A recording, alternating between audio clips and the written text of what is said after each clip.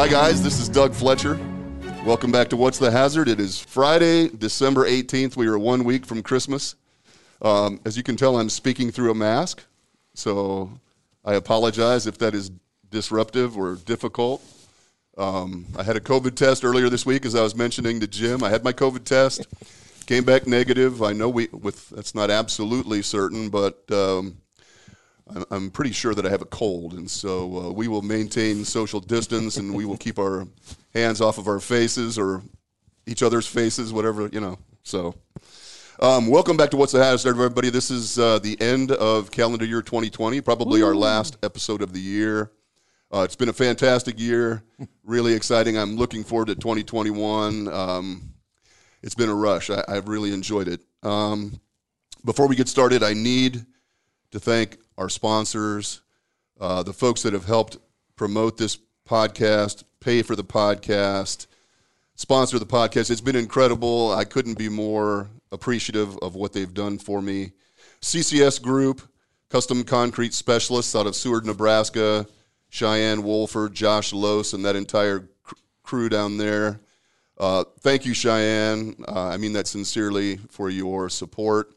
If you are a company looking for a mentor, if you are looking to model your safety program after someone, you couldn't pick a better mentor than CCS Group. It is remarkable. It's not a very big operation, a little family-owned operation, but they do a remarkable job with safety, and I've been very impressed. It's a pleasure to work with them. Safety Reports, Steve Polich and everybody over at Safety Reports, thank you, Steve. You were the first sponsor of the podcast, and I know you understand how much I appreciate it. And then my guest today is Jim Cover, Program Manager of Nebraska Department of Labor On-Site Consultation Group. And somehow Jim was able to finagle sponsorship, which is in and of itself a remarkable feat, man, to be able, from the government, to be able to sponsor something like this.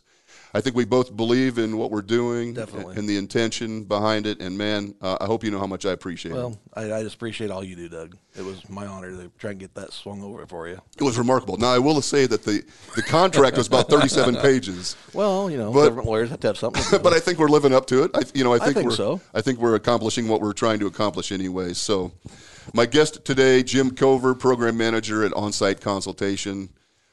This is a fitting end to the year, man. Thanks for coming out. Oh, no problem. It's always an honor. I appreciate it. I don't have any real observations to make. We were talking a little bit about the COVID and, my experiences. I've actually been tested 3 times. That deep nasal. I don't know what the name of that test is, but it's an interesting test. You mean the real one or the one where they jam that thing one? down to your spinal cord, yeah, through your sinus cavity and beyond. It's interesting because they get it in there and you think, oh, okay, that's not bad. And then they go about another 6 inches. And then you're like, holy shit. And all of a sudden I'm making like squeaky little girl noises. Yeah. No disrespect to girl, tough as nails, but I cannot not make a noise, man. I don't think we're meant to penetrate our nasal cavities that far on it, I would think awake. not. Maybe that's, the screwdriver response as a child or something. It's probably trying to keep it up. But I know you mentioned that I had some experience. Yeah, I had one. It wasn't that, it was very, painless. It wasn't maybe accurate because I was deathly ill and it came back negative. But I think they've done better since then. Back in July was still back in, nobody really knew what was going on. So I think they've made strides firming up the test now. And you have fully recovered. I fully recovered. There's some weird things that, not as bad as what some people I know have had. I had one friend who was down for almost a month. Oh, my. And his wife was actually in the hospital for a month and on a ventilator for 2 weeks. Oh. And they're younger than I am. Oh, that sounds horrible. And I remember calling him every so many days just to check in, and there was kind of touch and go there for a few days with her. Oh, I'm sorry to hear that, man. But She's doing all right now. All better now. I'm sure there'll be some side effects show up because it sounds like there are lingering effects, but no, she's out of the hospital and recovering fully. But for 2 weeks there, it was kind of like almost didn't want to call. Yeah, because the last time I had talked to him, before she turned, he was like, "Yeah, the doctor said we've got about 2 days before Oh my! If there's not a turn for the better, we need to start preparing ourselves. And I'm like, this just got real. That's so terrible. But then other people, they have it for a day and they're back out. I know it is amazing. Well, I told you I just woke up Monday morning and I just had that odd tingly sensation in the back of my sinus, kind of a little bit of a congestion. And I've had colds before, certainly, and it seemed to me like cold symptoms, something that I've experienced before. But I went in and got tested, and it came back negative. But as we've discussed, that isn't absolute certainty, and so no, even today, I think there's some, uncertainty on either because of false positives or false negatives, and it sounds like certain tests are more accurate than others, without question. And they're talking about over-the-counter home testing. I mean, can you imagine? No. I mean, it just seems so outrageous to me. No, that's kind of like your home chemistry set with nitroglycerin. I mean, well, it's like it's almost like there are those home lead test kits that have become somewhat popular. Yeah. We certainly would not, as industrial hygienists, we certainly would not accept that. No. As a definitive. Maybe it's just a screening of some sort. It's probably there, but we don't know that for sure. There, I just wonder, how many people are going to do the home test and get a negative, and then think that they're safe to go out in the world. Well, see, I kind of think that's kind of the way I did mine too, because I went through a drugstore drive-through window, right. and I'm reading the directions, and they're walking me through this, and I'm like, okay, I'm pretty good at sampling, right? I know how to do this, and I'm like, you really want me to do it this way? Because I didn't think it was the right way when I was going through their directions. Oh yeah, that's what we want you to do. So. And then do they watch you? Yeah, they do. They observe you through the window, do it, and then you broke off the swab, and there was a little test tube with some type of, I'm guessing, a preservative. Mm-hmm. You dunked it in there and capped the lid and put it in a little foam package for insulation, and they had an insulated drop box, like 1 car length past the drive-through window. Okay. But when I went there, the drive-through was like 20 cars deep. Oh, my, yeah. And you better have a tank of gas when you got there because you're going to be idling for about an hour and a half. Right, some kind of rations and gasoline and everything else in order. Yeah, now, had I do it over again, I would probably have gone to Test Nebraska or one of the hospitals or something. But I have gone to my personal physician. His office just happens to be immediately across the parking lot from where my office is located. So that's good. I literally just walk over there, and he has a little tent set up outside of the office where you call them and let them know you're out there standing in the freezing cold, and then you walk into the little tent, and then they garb up and come out and jam that 2x4 into your face. But it's interesting. Yeah. Well, man. I am certainly glad that you're better, man. Oh, thank you. I'm glad to hear that. Me too. And as are you. I'm sure you are too. So, I've been thinking about what we should talk about today. One of these days, we are going to talk about just old war stories. I mean, you and I have been working basically parallel lives since 1996 in this industrial hygiene world, and we have common friends and acquaintances and some not friends in the profession. I just think it would be really interesting for the listeners to hear some of those stories. But I also realize you have bills to pay and need your job, and so we have to wait a while. We're going to hold off on that for a little while, man. So one thing I would like to talk about, and I would love your perspective on this, as a professional. Obviously, you are a very accomplished professional. You're the program manager of the on-site consultation group. You've been hanging pumps for 25 years, 30 years, whatever that is.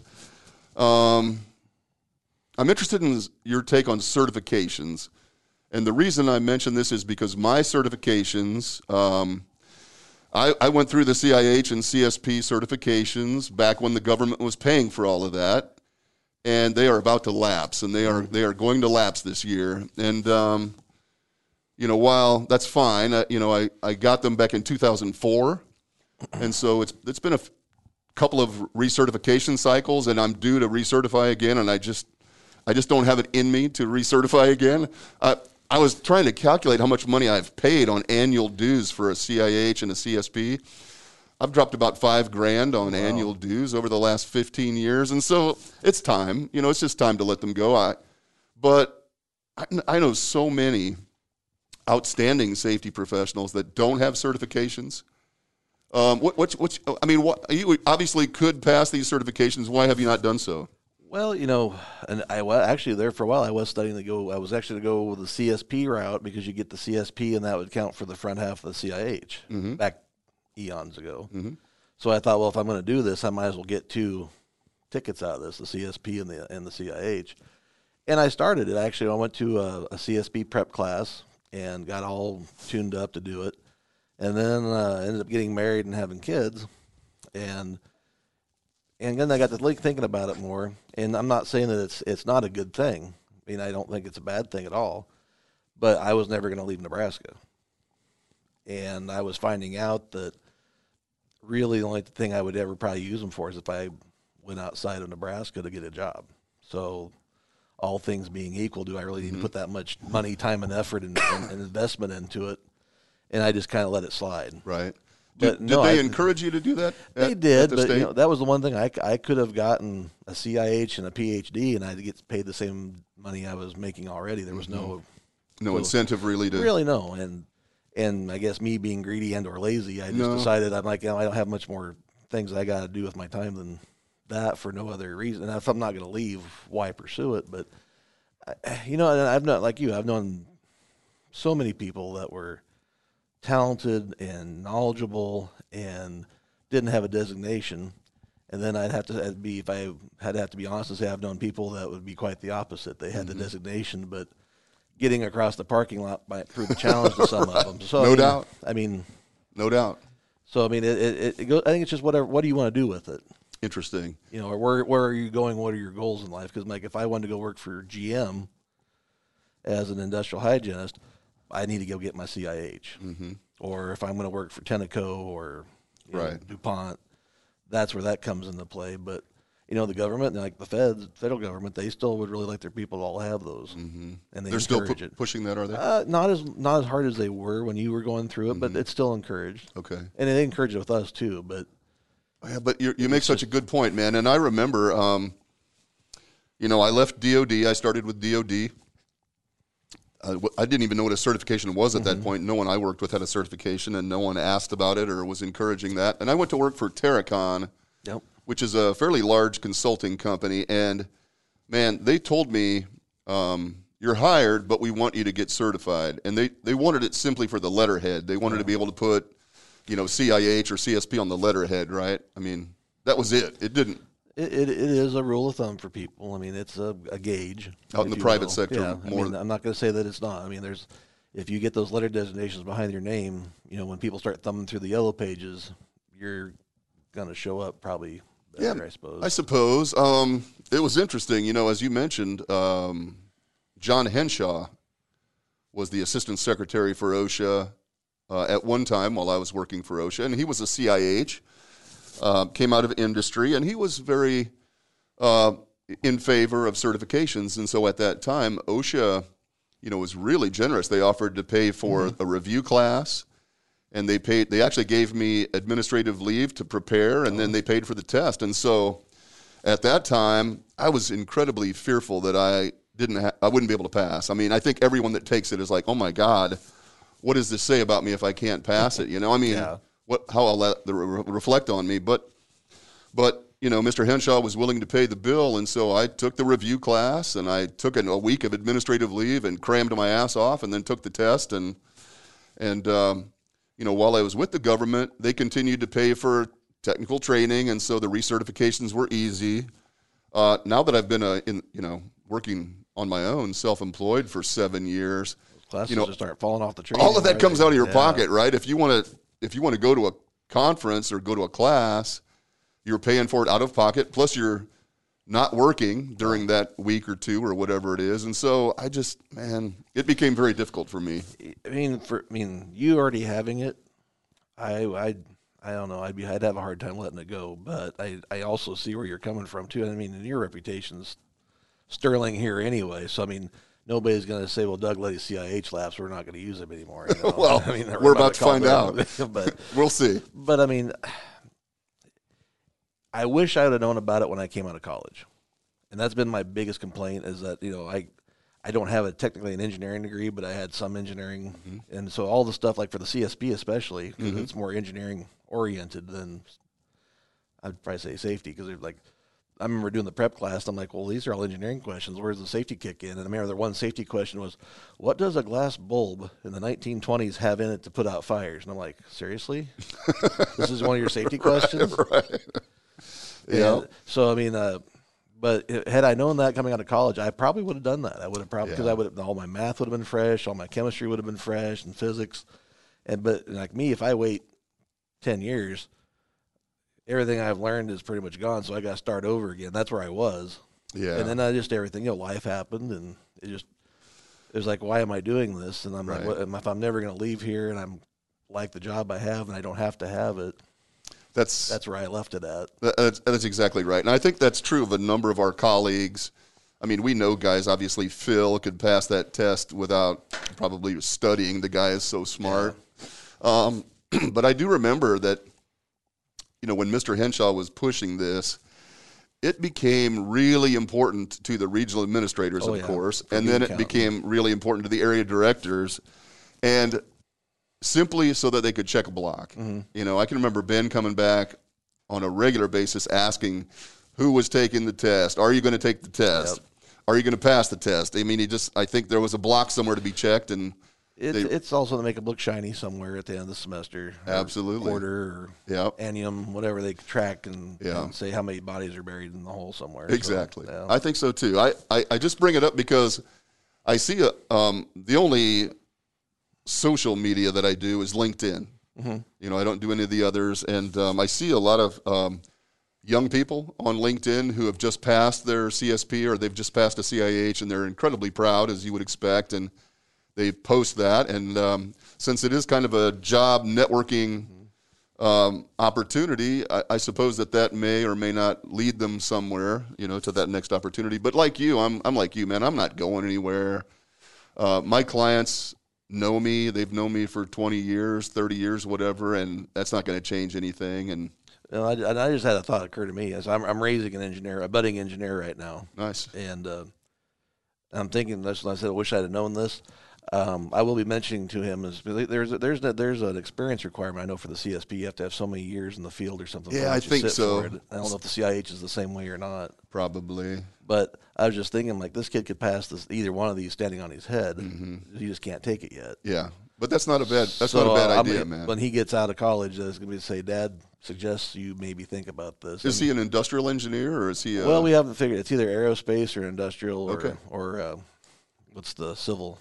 Mm-hmm. Civil route, but he's taking this will be his fourth UNL math class. No kidding. So after this next semester, if things go right, he'll have his entire math requirement for being an engineer wiped out before he sets foot on campus. Oh my God! Yeah. So I mean, it's good for you. It's interesting because I see his math sitting on the table, and I consider myself somewhat intelligent, and I look at what's on the table and. It's all I can do not to run screaming out of the house. Right, and like don't recognize it at all. Yeah, but in that case, I'm like, yes, that's gonna make you so much more marketable. Yeah, but for me, I don't know. No, I'm with you. I mean, it really, it may have been a consideration in the federal government when promotions came up. Certainly at that time when Henshaw was around, that probably did have some impact, but. Much like you, man, I wasn't going anywhere. I never applied for a job within OSHA outside of Nebraska. This is where my home is, and this is where I wanted to stay. And so I think I got a handshake, and that was about it. There was no pay increase. There was no, there was nothing like that. Mr. Atkins did give me one of those little blocks of granite that you sit on your desk that says, has your name on it, and that was nice. Cool. I still have that. And that was about the extent of it. So, man. I think it's just much. What do you want to get out of it? Yeah. Yeah.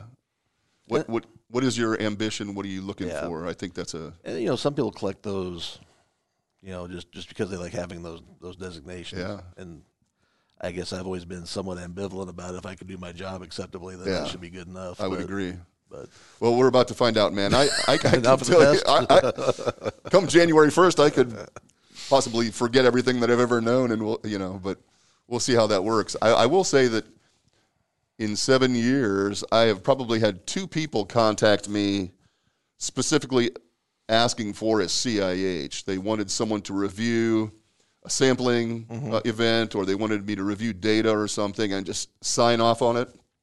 That's it.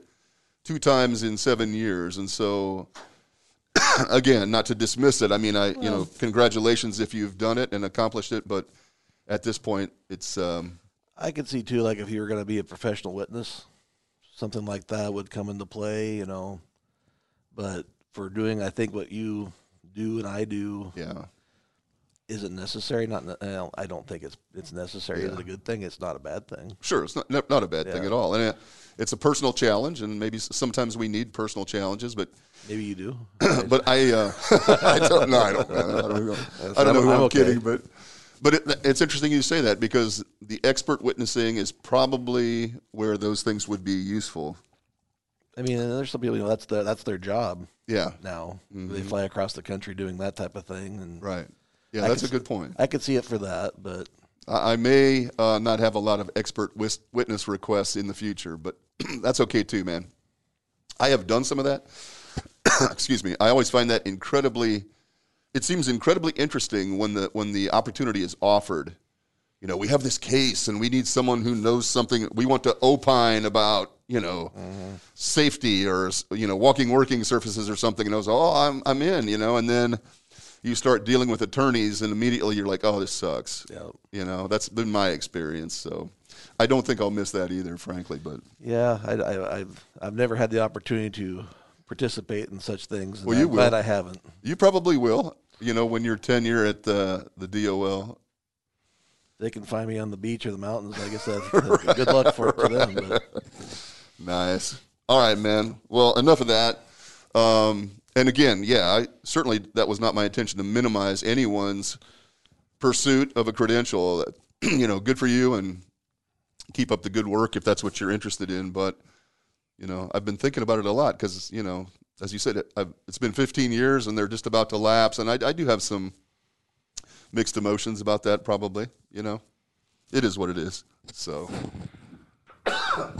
sorry. Non-COVID, as I mentioned, I tested negative, so...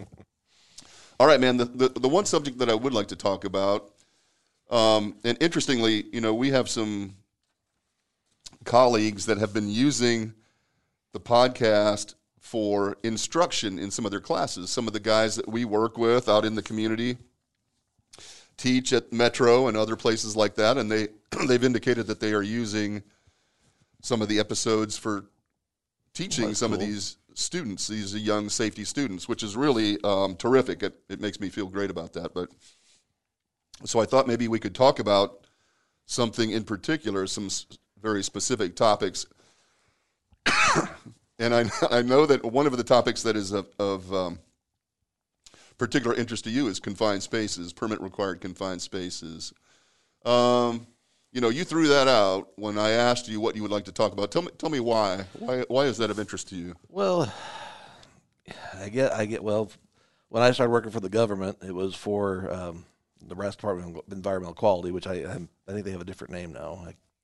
It eludes me, but they've changed their name slightly. It's NDEE for whatever that means. Yeah, it escapes me at the moment. But the job that I held the longest there, we were doing sampling, and it ended up, it was always in like sewers or outfalls from different plants, so where there's every confined space configuration imaginable for the most part. And it's probably the one thing, I guess, in my mind that I always feared, because it can kill you and you never know it. Mm-hmm. You could just be walking along and all of a sudden the lights go out. And the thing that always scared me further through training and reading about it was usually one person doesn't die. It's usually 2 or 3, because people try to rescue and they end up in the same predicament that the first person that goes down was. And my boss at that time really drilled it into my head. I mean, how dangerous those were. Yeah, I mean, of course, at that time I didn't have the internet yet. That's how old I am. So I think he made me watch a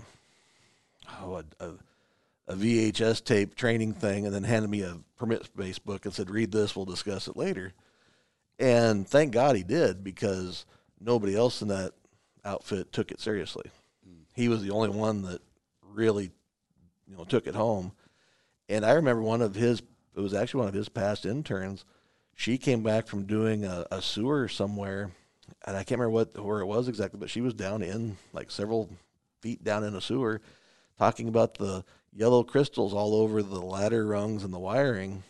And my boss's jaw dropped, and he's like, probably shouldn't say her name, but Joyce, what do you know about mineralogy? You're a geologist. What's yellow? Sulfur. So there was free sulfur hanging all over everything. Depositing all over the surface. So exactly how high were the hydrogen sulfide levels in the space at different times to do that? Unbelievable. And she had no meter. I think the person from wherever the facility was with her. So there's a minimum of 2 bodies they would have found eventually. Interesting. But that was one. And then I'd worked, and I farmed with my dad for years too. And grain bins aren't exactly quote unquote permit spaces. They are, but they're under a different standard. And I know a friend of mine died in one, and that's just that's it. It's the one thing that always bugged me. And one of the things I would insist on my industrial hygienists before they start on their own, if they don't get to go to the actual industrial or permit class, permit space class through OSHA, they sit down with me and we go through it because I've seen so many weird things that you wouldn't think twice about, but just because I was paranoid, I would use my 4-gas meter and it would start screaming at me and like, ooh, it's a good thing we didn't go blundering down there. Yeah, it's interesting you say that, man. I mean, it's not a high profile hazard. Not like, we talk all the time about the OSHA top 10 most frequently cited. It's never on that list. I wonder if, like 20 years ago, if it wasn't more of an issue then. I think we've done our jobs, and then we've killed enough people and targeted enough people and fined enough people that they've gotten away from it. But I can remember when I started, it was something that we looked at pretty heavy. I remember going to trainings all the time about it because they were doing case studies about it. 'Cause they'd always find 2, 3, 4 bodies. Right. And Yes, those were the horror stories that we were always talking about when we were in class. But when I go into facilities now, and most people many people have their machine guarding and their lockout tagout pretty tight now. It's again, it's something we talk about all the time. But you'll ask them about confined space entry, and they kind of, we got a few spaces, I think, and maybe we have a sign up somewhere, and maybe they got an old dirty tripod shoved in a corner somewhere. But I don't think that, it is, it's not respected maybe to the same degree. Maybe it was, and we've just kind of let up on it or something. But I think the engineers and the architects have done a better job of trying to eliminate these things. And I think there's a lot of specialization now where, like, things that probably still hang out in confined spaces that the employers used to service or fix.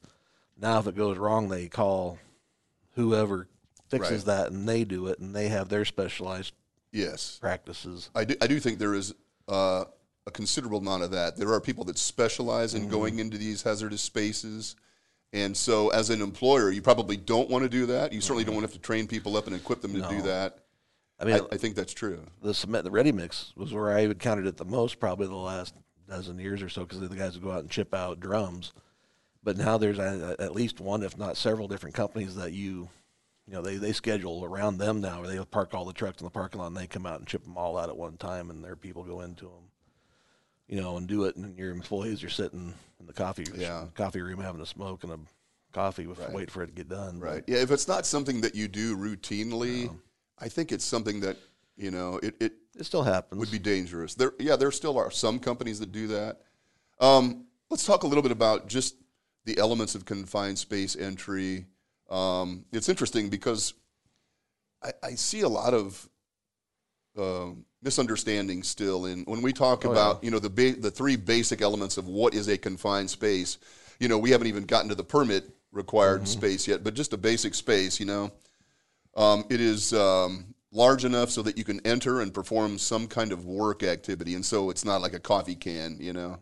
I still see people that have a misconception of that. Well, this is a confined space. Well, you cannot enter it. You can't get in there. Yes, you can get a finger in there, but you can't get in there bodily and perform work. So, number one. Number 2 is limited means of entry and egress. Yep.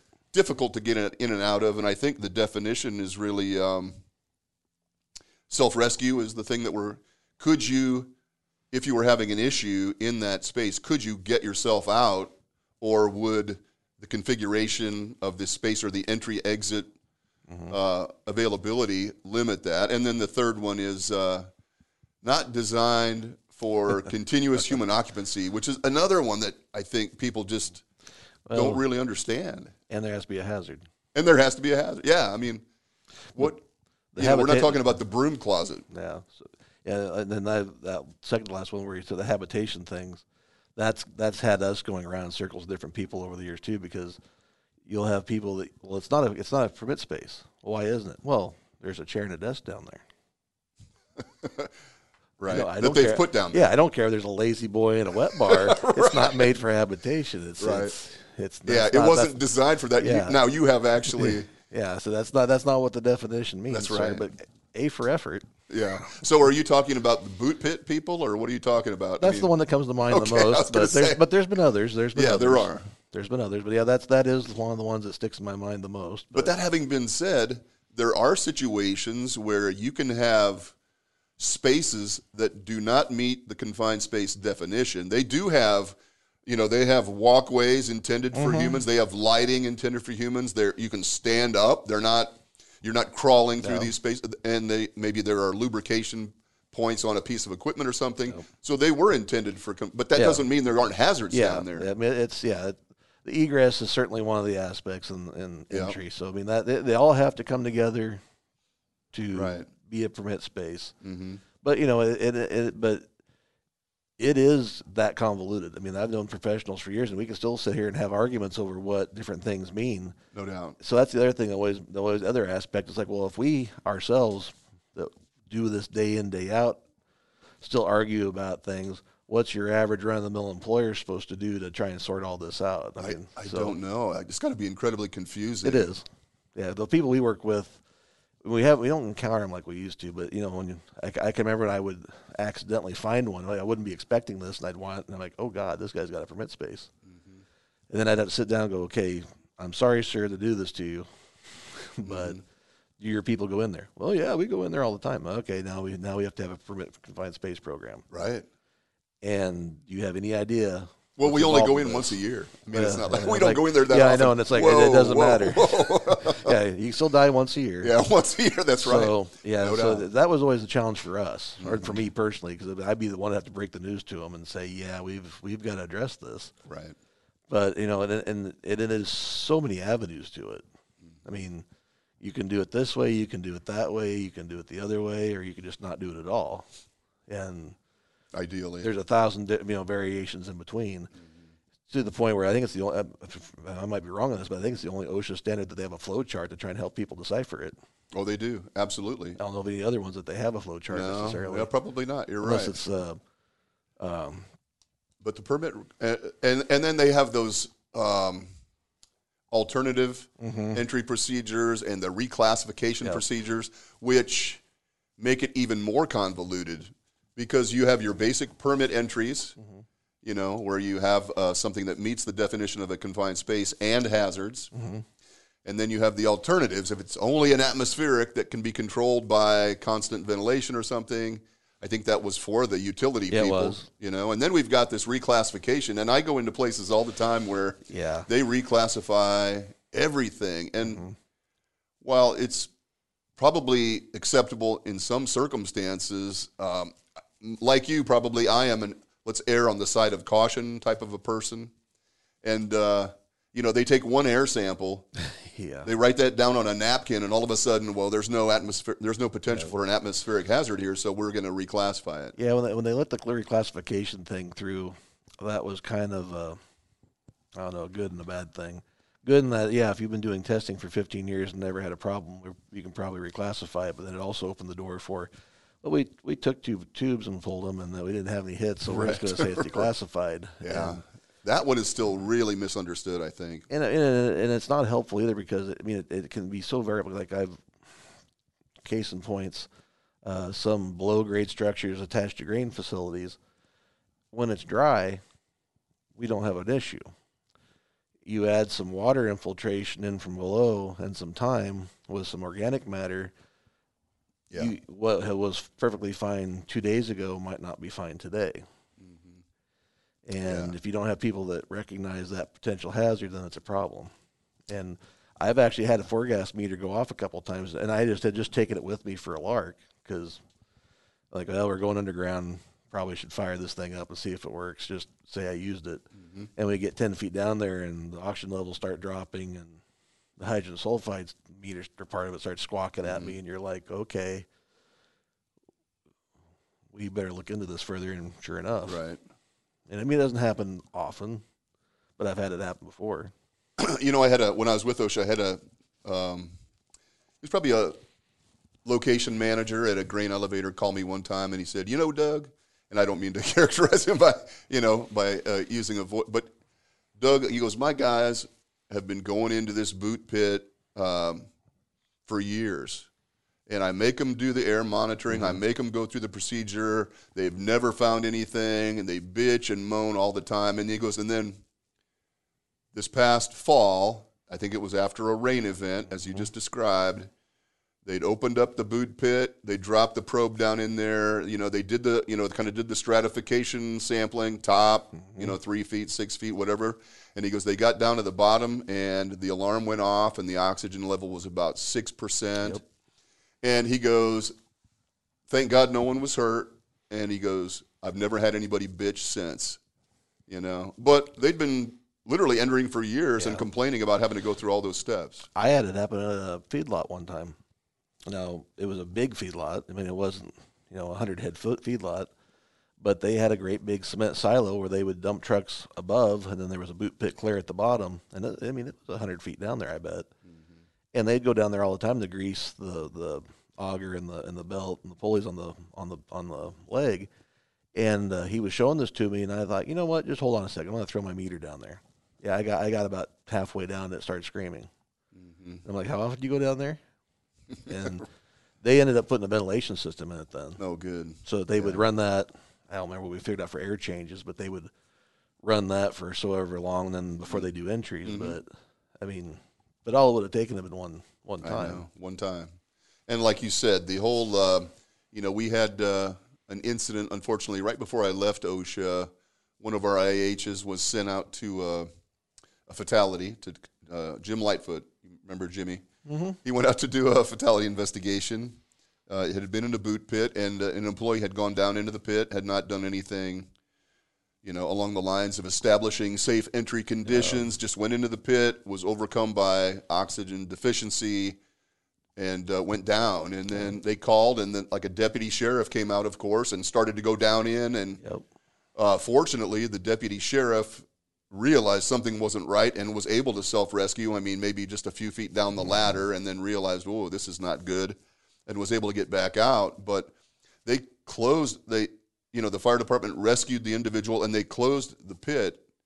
And, by the time Jimmy got out there, 36 hours later, whatever it was, the oxygen was still about 8%. Wow. I mean, it was horrifying. And just like you described in the beginning, man, these are usually multiple fatalities because coworkers or friends or family are attempting a rescue, and it just goes badly. Well, and I use this story all the time. When I was going to dear old UNL, I had an engineering class on East Campus. It was a Tuesday, Thursday class. We come walking up in the afternoon, Tuesday afternoon, and I swear every fire truck in North Lincoln and ambulance is parked out in front of the hall, and they're carting people out on stretchers and giving them oxygen. And they said, oh, class is canceled, come back Thursday. Come back Thursday, same thing again. Really? Well, so this one hall I'm talking about, that's where they do all their irrigation studies. And the basement, underneath the basement, is I don't know how many tens of thousands of gallons of water cistern that they use for their studies. They pump water through everything, pumps, sprinkler heads, pipes. And at that time, they were pioneering the use of drip oil to lubricate the pumps that was made out of soybean oil. So now we've gone from a mineral oil that's inorganic to an oil that's organic. We've put several hundred gallons inside of a water tank that's enclosed, oxygen deficient, and let it set for a while. And then they decided to run up their experiments again. So it was the lab right before our class these 2 days, fired up the pumps, and filled the whole hall full of hydrogen sulfide. They did it twice, didn't kill anybody. Wow. But so here you have all these very highly educated people that are pretty much safe. There was always safety lectures and classes, and did it to themselves twice before they figured out what was going on. They thought somebody had popped a stink bomb. Wow. But a stink bomb big enough to gas an entire building is kind of incredulous. Goodness. But it happened twice. Wow.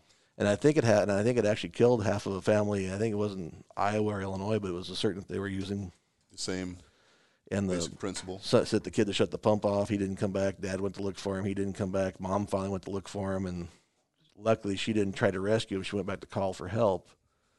It saved the mother, but the damage was already done. I mean, and that's the things that stick in my head. I mean, that's not industrial, but right. I mean, that's the tragedy. Same principles. Yeah, that's the tragedy that occurs if people don't take it seriously. Mm-hmm.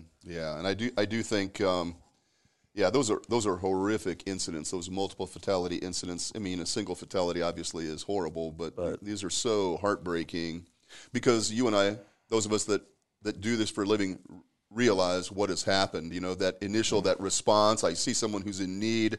Yep. I go in and the same result, which is just terrible. But well, man, there's a lot more we can talk about with regard to confined space. I mean, we're just scratching the surface, but I think you and I both agree that these spaces need to be respected. We need to understand them, what the potential hazards are in these spaces, and then understand how we establish safe entry conditions, whether we can or not. There may be circumstances where you can't, and you just don't go in. I've encountered that quite a bit. Yeah. And I always tell people call you on the phone like, I can give you some guidance over the phone, but if you really truly have one of these and you're confused or don't think you know it well enough, please ask for help. I don't care who you call for help. If it's us or a private consultant, safety council, whoever it is, but get somebody in there that has some experience to help you try and figure out what the hazards are and how to do it safely. Yeah, no doubt. It doesn't, like I said, it doesn't happen as much as it used to possibly, but the potential is still always there. Still there. And dead is dead. I still see confined spaces on client sites that have not been identified. And when you ask, do you go in these? No, we don't go in these. Maybe once a year or something. As you said. Yeah. Once is just as dead. So. And I was always overkill. You can do one or the other. You can either identify them all with signage, or you can have a list that you train everybody on. And I'd always tell them do both. Yeah. At least then you double your odds of somebody remembering don't go in there. I think those redundancies are important because, signage just becomes kind of background noise after a while. It doesn't even really alert you to anything after a period of time. And so I think we need to take multiple approaches to keeping that And I had some employers that they would actually lock it. I mean, if it wasn't something that, that maybe a fire somebody might start in, they would. I even had someone weld them shut. Yeah. Just tack them shut. So you had to actually go get a grinder. You'd have to break it open to get in there. Just because the potential was there. And they didn't want anybody sneaking in there and what's in here. Yeah. Because I've had that happen too. Curiosity. Kills the cat. And half your workforce if you're not careful. But but that was always my big. I mean, it was probably because of my, first real job and the horrors that could have happened through. Because I think back on it's one where we didn't have problems. Yeah. No doubt. We didn't have two-way communication. We didn't have a retrieval system. We did have a bag phone in the truck. So I guess I could have called, and hopefully they would have been able to find it within 5 minutes. Yeah. I know, man. Those were crazy times. But I remember. And I tell my people, now I said, if you're going into these places and you don't have a four-gas meter, you're not going into those places. Yeah, right. Exactly. So don't go. Yeah. No, I agree, man. And, and calibration on the four-gas meter, that's one thing with these things that always scares me, too. I'll see these people have a four-gas meter that's been sitting on the shelf for 6 years. And I said, so when was the last time you calibrated? Oh, the person that sold it to me said that it self-calibrates. I just take it outside. Or they present a tube of Cal gas that's 10 years old. Right. No doubt. And I think the lifespan is basically a year for Cal gas. So... if you're using these instruments to save your life, you might want to make sure that they're working optimally before you go marching into these places.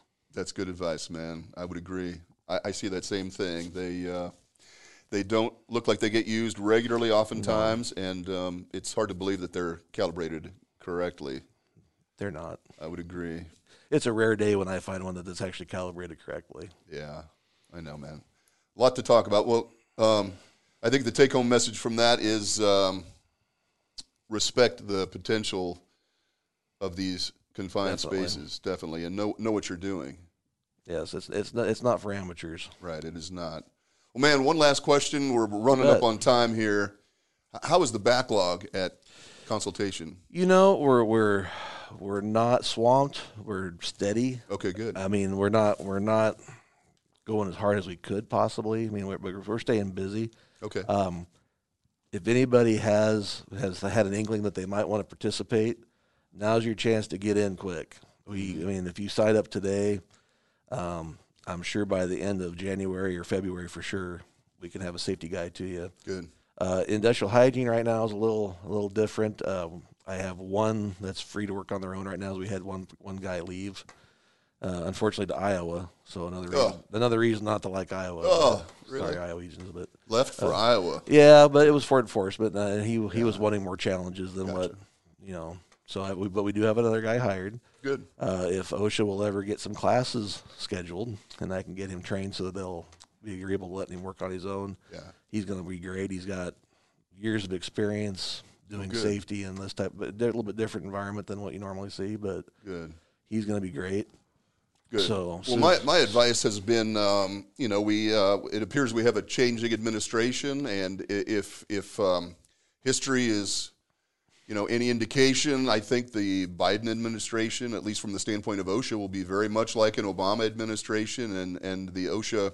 I was with OSHA during the Obama administration, and the agency posture was very aggressive, and we made lots of inspections. And I would encourage you, if you have not done so for a while, get consultation in. You need to know where you stand compliance-wise, where your vulnerabilities are. I think that the guys from Omaha, the Omaha area office, will be active.